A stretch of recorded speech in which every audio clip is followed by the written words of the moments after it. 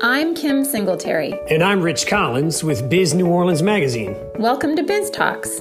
Each week, we reach beyond the pages of Biz New Orleans Magazine to bring you in-depth conversations with members of the business community. From the names everyone knows to the ones destined to make their mark, we'll dive into the top issues, best practices, successes, and failures of every industry that calls Southeast Louisiana home.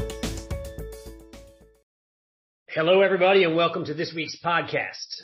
Today, we're going to catch up with Stan Harris, the president and CEO of the Louisiana Restaurant Association. We last spoke in November of 2020 about the existential crisis facing New Orleans restaurants because of the COVID-19 pandemic. This week, we want to find out how the industry has fared over the last 8 months. Stan, welcome to the podcast. Well, thank you for having me. It's good to be back with you. Appreciate it. All right. So since March of this year, it feels like New Orleans has had drive market visitors again. I know we're still waiting for the return of meetings, cruises, international travel, but what would you say is the state of the New Orleans restaurant industry right now? Probably the simplest word to describe it is challenged. There are pressures upon the operations that they've probably never gone through before, unless it's the folks that operated right after Hurricane Katrina. You've got workforce pressure in not only finding people to work. You've seen the cost of hiring those people get more expensive. You've got commodity pressure, as you've seen a lot of the center of the plate proteins, seafood, crab meat, beef, chicken, all of those products go up. And even something as ingredient driven as frying oil. We've seen that go up in some cases double or triple what it was just a couple of months ago, just due to some supply chain issues. So, if you can solve some of those problems, and have some permanence with those solutions, then I think that you can recover a little bit quicker. But, for the full service operators, they're still struggling with about 14 or 15 months of operating losses. And unfortunately, they didn't get a whole lot of relief from the government when it came to rent and things of that sort. So they've still been paying to stay alive. And the Restaurant Revitalization Grant Program, while that was well conceived and thought out, it was probably poorly executed in how they set aside the first 3 weeks of it. And there's still some confusion on it. But I still think we got a lot of restaurants at risk and bars at risk because, quite frankly, they're operating at compressed hours.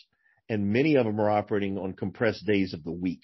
We'd love to get them they have not only the option because there's no restrictions, but also have the option to be able to have the staffing to meet those guest demands. It's interesting. I overnighted in New Orleans a couple of weeks ago for an event, and we were trying to find a drink at 10 o'clock at night on a Tuesday, and that was somewhat of a challenge. We walked a couple of blocks because we were diligent, but we found it. It was a challenge you were able to solve. It was one we were going to solve. Absolutely. There's a lot to unpack in what you just said. You mentioned full service restaurants were dealing with, did you say 15 months of operating losses? Yeah, well, if you think about it, the quick service restaurants and fast casual restaurants and those places could pivot more quickly to delivery, could pivot more quickly to using a drive-through if they had a drive-through. And they typically have food that is packaged to travel. Your full-service restaurant, your neighborhood bar, your pub, the place that you go grab a burger on the corner, a lot of them had serious operating restrictions. And whether they could reopen as a conditional restaurant or not, that was something we worked with ATC to get that more expanded. That's been a program that's existed for years. It just really wasn't used very much because once you become a restaurant conditional, you're really operating under the restaurant rules, not the bar rules. So smoking disappears. So again, there's some challenges around those types of things. But, people are resilient and they don't want to tell you what they're struggling with. But I talk to restaurant and bar owners every day, and they just want to get back to what they consider normal. And what's happening to them right now is there's a lot of compression, as you mentioned, leisure travel. A lot of those folks are coming in on Thursday, Friday, Saturday, and here Sunday and departing. Mm-hmm. But we just don't have enough people to take care of them at those high demand times. And the other part is a lot of our French Quarter and tourism area, warehouse district restaurants, I mentioned compressed days, compressed hours. Most of those restaurants usually serve till 11 o'clock at night. and they're closing at 9 now. So when in November when we talked, there was restrictions, capacity limits. There was masks still. There was all sorts of stuff going on. It sounds like now it's a whole different set of challenges, but it's still challenges.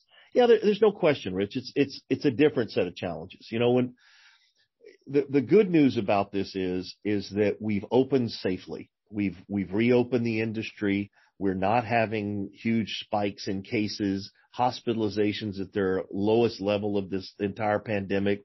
We worked with the governor's team to try to produce a shot for the shot promotion. I tip my hat to them for the shot at 1 million that they rolled out yesterday to try to get more people vaccinated, because it is part of the solution.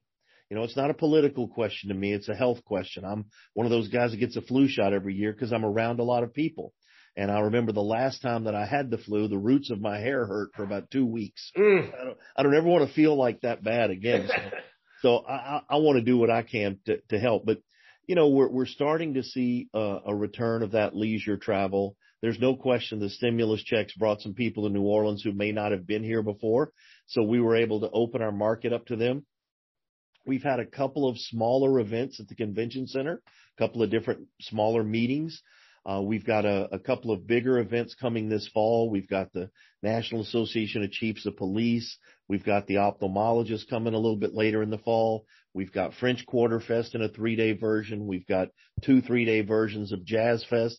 So that's going to generate, normally for us, fall is a very important time of the year because we've got college football, we've got professional football, we've got a lot of different things going on, a lot of meetings. Now we're adding these events up on top of it. So I'm just hopeful we can get some of the workforce back so that we can help our hotels, our bars, and our restaurants get back up to full staffing. I'm wondering about winners and losers in over the last year and a half. Are there certain categories of people that came out really well in this whole situation, maybe like actually had innovations and such, and then there's people who are just by nature of the way they were built didn't fare as well? Yeah. Again, if you're let's pick something that's Louisiana based. If you're Raising Cane's Chicken Fingers, you had an amazing year last year, right? Because you moved everything to the window. You went from 65% to the window to 100. You closed your dining room. You allowed some curbside pickup. So all of a sudden, your model from a labor standpoint, you didn't need people to clean and keep your dining rooms up, and you were able to put those people so you could focus on efficiency of delivering of that product, and the product travels well. A piece of sauteed fish, a sizzling steak, a beautiful cassoulet probably doesn't travel as well. And the other challenge too is that where you're looking at these, and I don't just want to call them fine dining, maybe we're calling them chef driven, these creative and innovative and progressive themed restaurants that we've opened in the Warehouse District, the CBD, the French Quarter. They have no place to pull up and go in. You typically don't have curb parking where you can go in and pick up your food to go and the rest. And the same with a third party delivery company coming down there to pick it up. Where are they going to park? There's not a lot of loading zones. And if they are, they're typically with deliveries being made and things. So, they just weren't able to recover as quickly as that. PPP was absolutely a lifeline. The second round of PPP was a lifeline. But if you think about it, that funded about 24 weeks of what now is somewhere in the neighborhood of a 15-month or 60-week calamity. The Restaurant Revitalization Fund grants that came out of the American Rescue Plan, we had filed a bill in January called the Restaurants Act, where we had asked for $120 billion for restaurants and bars and tap rooms and breweries and all of our caterers and small operations and hospitality. What we got was $28.6 billion. Right. And it shouldn't be a surprise to anyone that they had over $80 billion in grant requests that came in for that, and they're only able to fund a third of them. Is that all done? Is that all spent? Well, it's trying to get that information out of SBA has been somewhat of a challenge because there was a court challenge to it that the prioritization that it gave to women and veteran and socially and economically disadvantaged businesses for the first 3 weeks was discriminatory. The court case hasn't been heard on that. It's just a judge issuing a restraining order, and SBA decided out of an abundance of caution, let's put a full stop on this. Let's look back at this. I know we have some operators that have been funded. We have some operators that had commitments that they received Thursday or Friday that haven't been funded, may not get funded.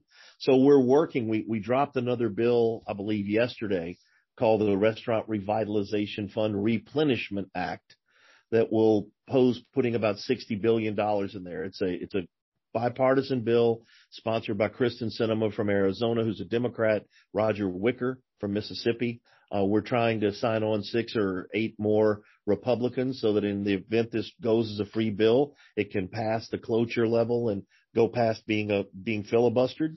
It could also be possible that the White House puts something like this in an infrastructure plan that they may push forward going through the process of reconciliation, where it only takes a simple majority of 51 votes. So, we're still out there advocating for it. We're talking to our DC advocacy team every day. I've talked to both of our senators, our U.S. senators, to ask them to co-sponsor this. They're considering it. They haven't turned us down yet. In the House side, it's a little bit more problematic. Less problematic because they just need a majority vote there. There's no filibuster in the House. So, we feel like that what our role is to do is to make sure that these types of big picture programs are out there, that they can access. But when you talk to members of Congress, you talk to senators, there's been over $4 trillion of COVID direct financial relief. There's also some economic injury disaster loans still out there through SBA that were funded as part of COVID relief that I believe have a 3% interest rate for up to 30 years. So if you've got the ability to do that, that might be another lifeline for you. But ultimately, you got to figure out how quickly can I get my staffing back? How quickly, if I'm a 7-day-a-week, 2-shift-a-day restaurant, how quickly can I get back to that? And building my business back to where it was in February of 2020 when we were looking like we were going to have an incredibly great year here in New Orleans. Right. So predictions were that we would lose 30% of New Orleans restaurants or more. Where are we now and how is that looking? And have you revised that number? I think we're probably, and again, when we talked in November, it was before we got the second round of PPP. The last money we had was in April. I think we're at about half that number right now. We've probably lost about 15% of our restaurants, probably the same number in our bars. It's a challenge. There's no banks that are going to loan you any money to hold on. So if you've run through your credit cards, you've run through friends and family, you're just kind of slam out of luck right now. But I also believe if we don't fund this next piece, which I consider kind of not really the icing, but it's really the cake itself. Let us get over this hump through the summer. You know what summers in New Orleans look like. They're not 100% capacity. The weather's hot. People aren't visiting here in the summer to the extent that they're visiting somewhere else. So all of those are going to be challenges. They're going to probably push down capacity. We had an amazing spring break season here. We had 3 or 4 weeks here that were just ungodly. We also had hotel general managers and sales managers stripping beds and pulling linens and putting them in the hallway because we just didn't have enough people. They just don't have the ability to turn that over. And if you've stayed in a full service hotel lately, what full service is defined as today is very different than what it was prior to COVID. It's interesting. You mentioned that earlier, and I wanted to ask, so is the problem that when you're slammed on Friday, Saturday, and you're empty Monday, Tuesday, Wednesday, it's impossible to staff for the 2 scenarios? Right. You just can't pivot. People want to look and go, boy, I went to a restaurant and it was busy. When did you go? Friday night at 8:00. Well, it's going to be busy at Friday night at 8:00. There's no question, Rich, that the social distancing that we had imposed on the industry made a difference in the healthcare outcomes. There's no question about that. But now we're doing it safely again because people are getting vaccinated. Yeah. People are much more aware of this. And like you, I don't know, but I stay within my pod of people a whole lot more now. I'm not doing a lot of big social events and things like that. I'm heading to watch a couple of major league games next week. I don't mind putting a mask on to get on the airplane. I don't know what all those other people on the plane have been doing. Right. So right. I'm going to do whatever I can to keep me and my family safe. I think that we've come through this really, really well. We had great communication with the mayor. We had some disagreements with her all during the process, but hey, we disagree sometimes when there's not a COVID pandemic. Right. We had great working relationships with the governor, the Department of Health, ATC, the state fire marshal, GOSEP. Initially we were just fighting to find masks and nitrile gloves and things of that sort. And we pivoted to what's the best way to reopen our economy? How do we get these things going? We finished the legislative session a week ago, Thursday. There are a lot of really good bills that came out of there, and probably none more important for our industry than about $77 million in American Rescue Plan funds that the legislature passed that will help with tourism promotion, tourism marketing, tourism sales development around the state. About 17 million of that will go to the Louisiana Office of Tourism for the lieutenant governor to use. We also did a suspension resolution. Kirk Talbot, who's a senator who owns Lucky Dogs in the French Quarter, Right. Kirk passed a suspension resolution that eliminates the restriction on the lieutenant governor's Office of Tourism spending that money in the state to push more business in the state. Right now, the law says it's capped at 10% of what their budget is. So I think that's going to be really exciting to have those dollars available. Does that mean they can market New Orleans to Monroe and vice versa? Then? Absolutely. And I think we're going to get those dollars early on in our fiscal year in July. So we think that money will be coming down from the federal government.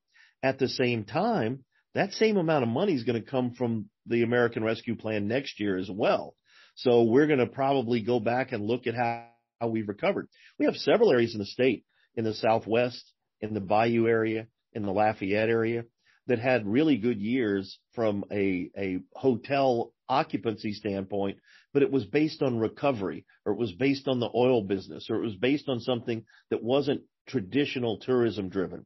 So these funds are going to be able to help New Orleans and Company, visit Baton Rouge, visit Acadiana, visit Shreveport. All of those different organizations make grant requests through the Department of Administration so that they can start revitalizing their business model.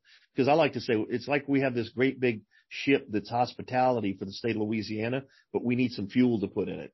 Because while we like to think as residents, the people come to New Orleans because they just want to, and they've had a good experience before, that's about 8 or 10% of our visitors. That 90%, like you mentioned, that's the cruise line people. We have the longest cruise line stays before and after of any cruise departure market. We don't have any of our international lift. Our number one market for tourist international travel is Canada. Our number two market is the UK. Neither one of them are coming right now. We don't have our British Air flights, our nonstops. So we've got to rebuild more than just a little bit of that. We've got to rebuild our association, our trade show business. We've got everything that we lost in 2020 and that we probably lost in 2021. We're going to have to rebuild to get it. And we may not get back in the rotation to 2025, 2026. We've got some great events coming. We've got a Final Four. We're on the hook for a Super Bowl in 2025. We've got a a college football playoff game next year. So we've got a lot of things in the hopper. We could start in September and really have an amazing 8 or 9 months through next May. So we could start the recovery there. But these big groups, these large meetings, the corporate meetings that are now have been maybe up to $2 billion a year toward hospitality here, they're not happening right now because we've got a lot of corporations that are working remotely. They're not doing group business. They're not doing any group meetings. They're doing just like me and you on Zoom today.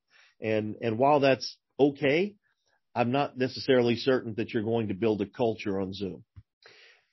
For people like you that are paying close attention to this, what do you think the order is going to be for these things to come back? If you're thinking about cruises, meetings, and international travel, what's the order that we get it back?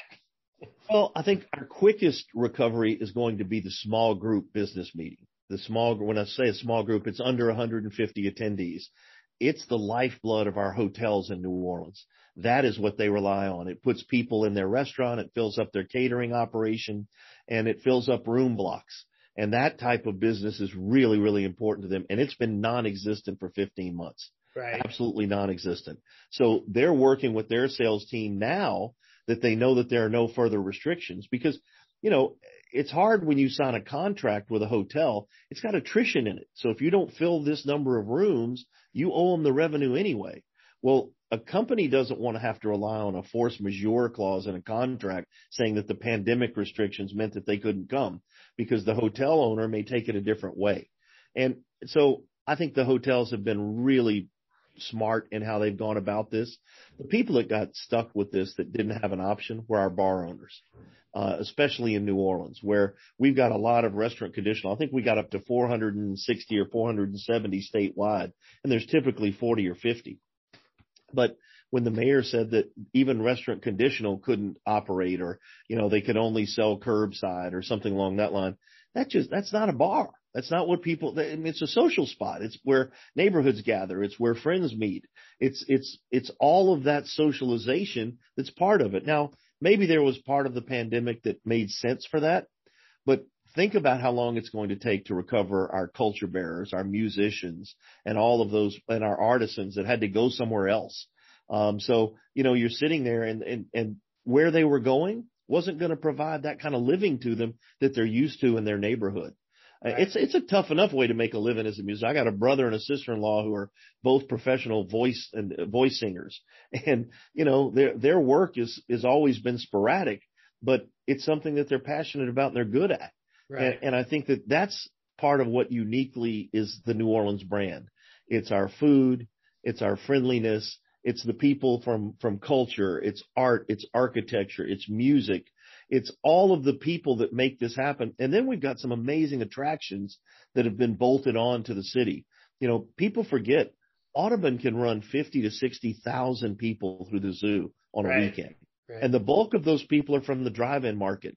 But they're driving in, they're spending the night, they're having a meal or two. That's great. The World War II Museum has added something to us that we didn't have, and it's continued to expand and become a great attraction. The Audubon expansion on the riverfront, the renewal of the aquarium, and what's going on around Woldenberg Park will be amazing. When we finish the riverfront park using those 2 docks that have been acquired to attach it to the Diamond Park and have this huge open riverfront, we're going to have a festival marketplace downtown like nothing we've ever imagined. So it's going to be really, really cool. It's just starting the engine back up and finding those dollars from all of our industry partners that can fund finishing these projects. But they're definitely needed because we just don't have enough places for people to gather when we bring a lot of people into our tourist areas. Right. Okay, I got 2 more questions for you.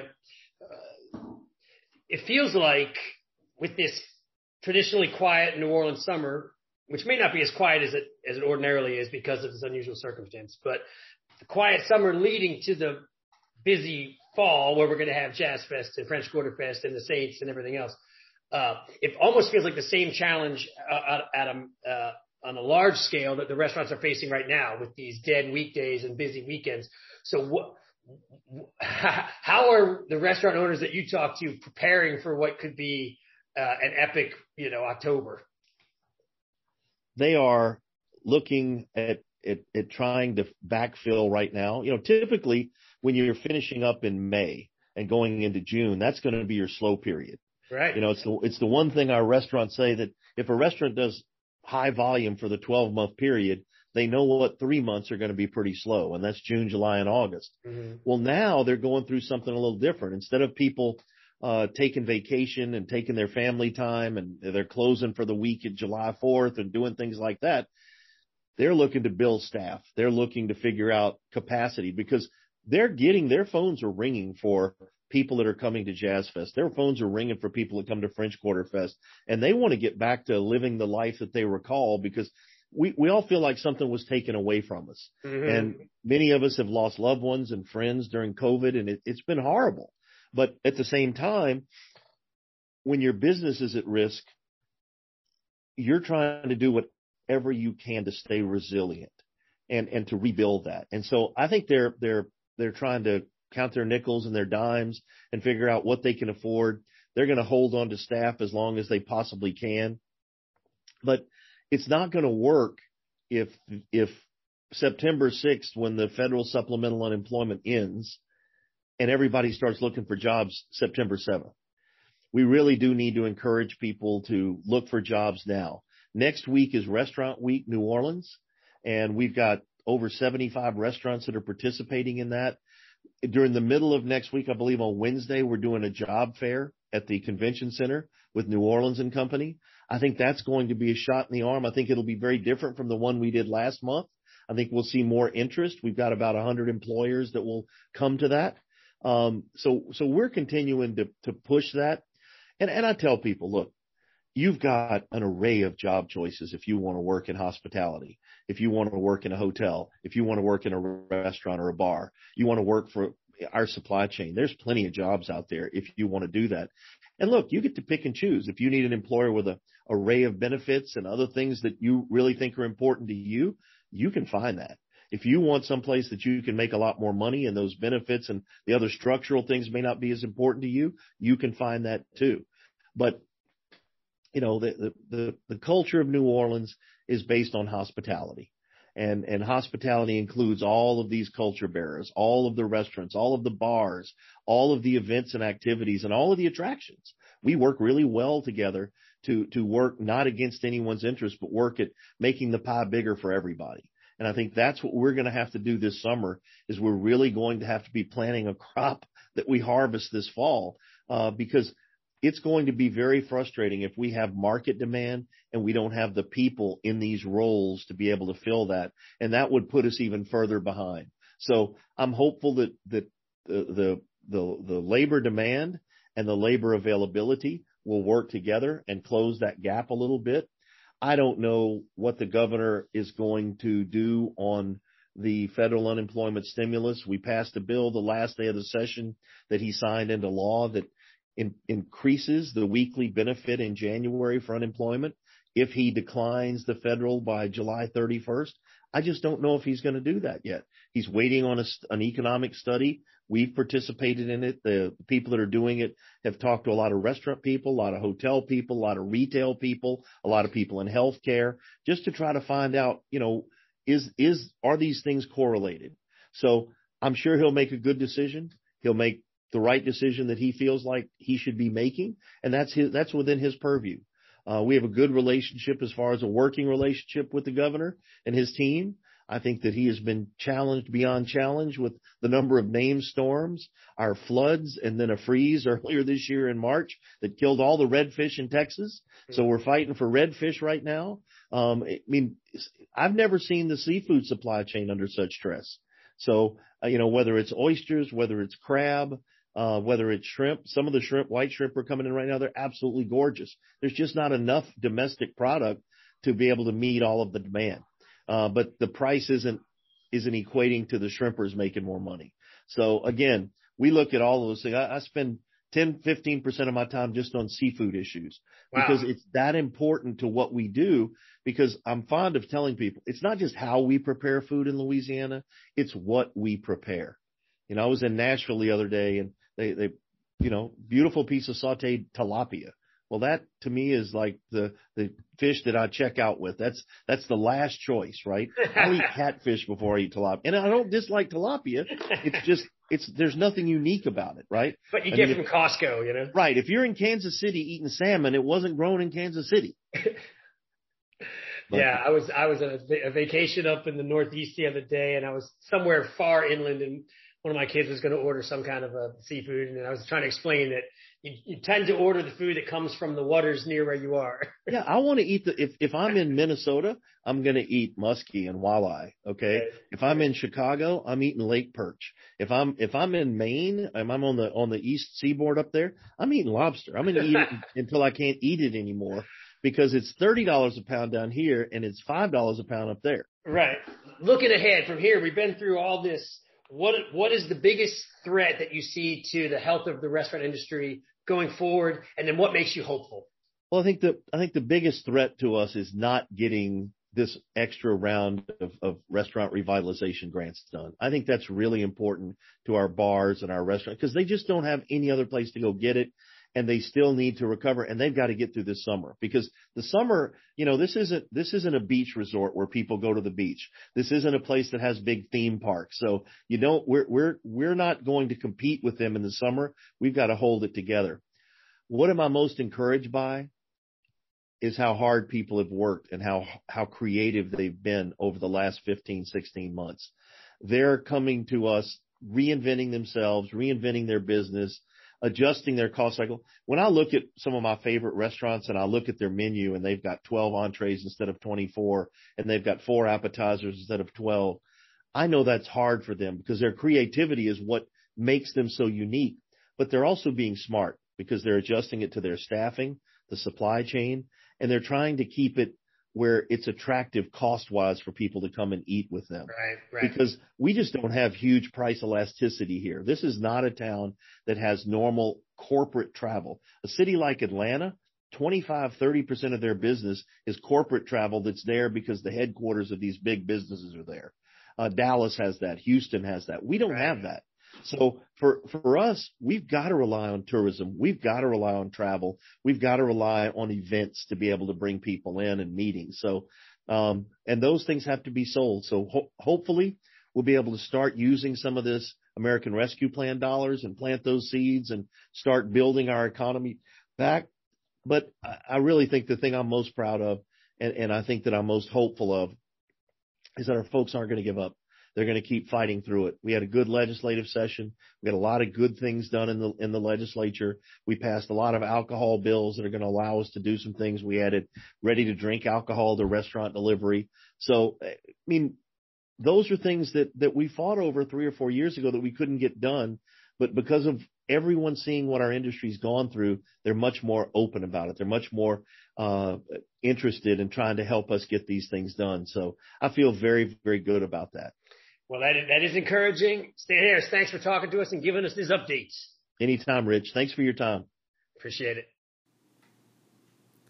Thanks for listening to another episode of Biz Talks. If you like what you hear each week, don't forget to rate us and leave a comment wherever you listen to your podcasts. And follow us on social media at Biz New Orleans. For more information or to contact us, please visit bizneworleans.com/biztalks.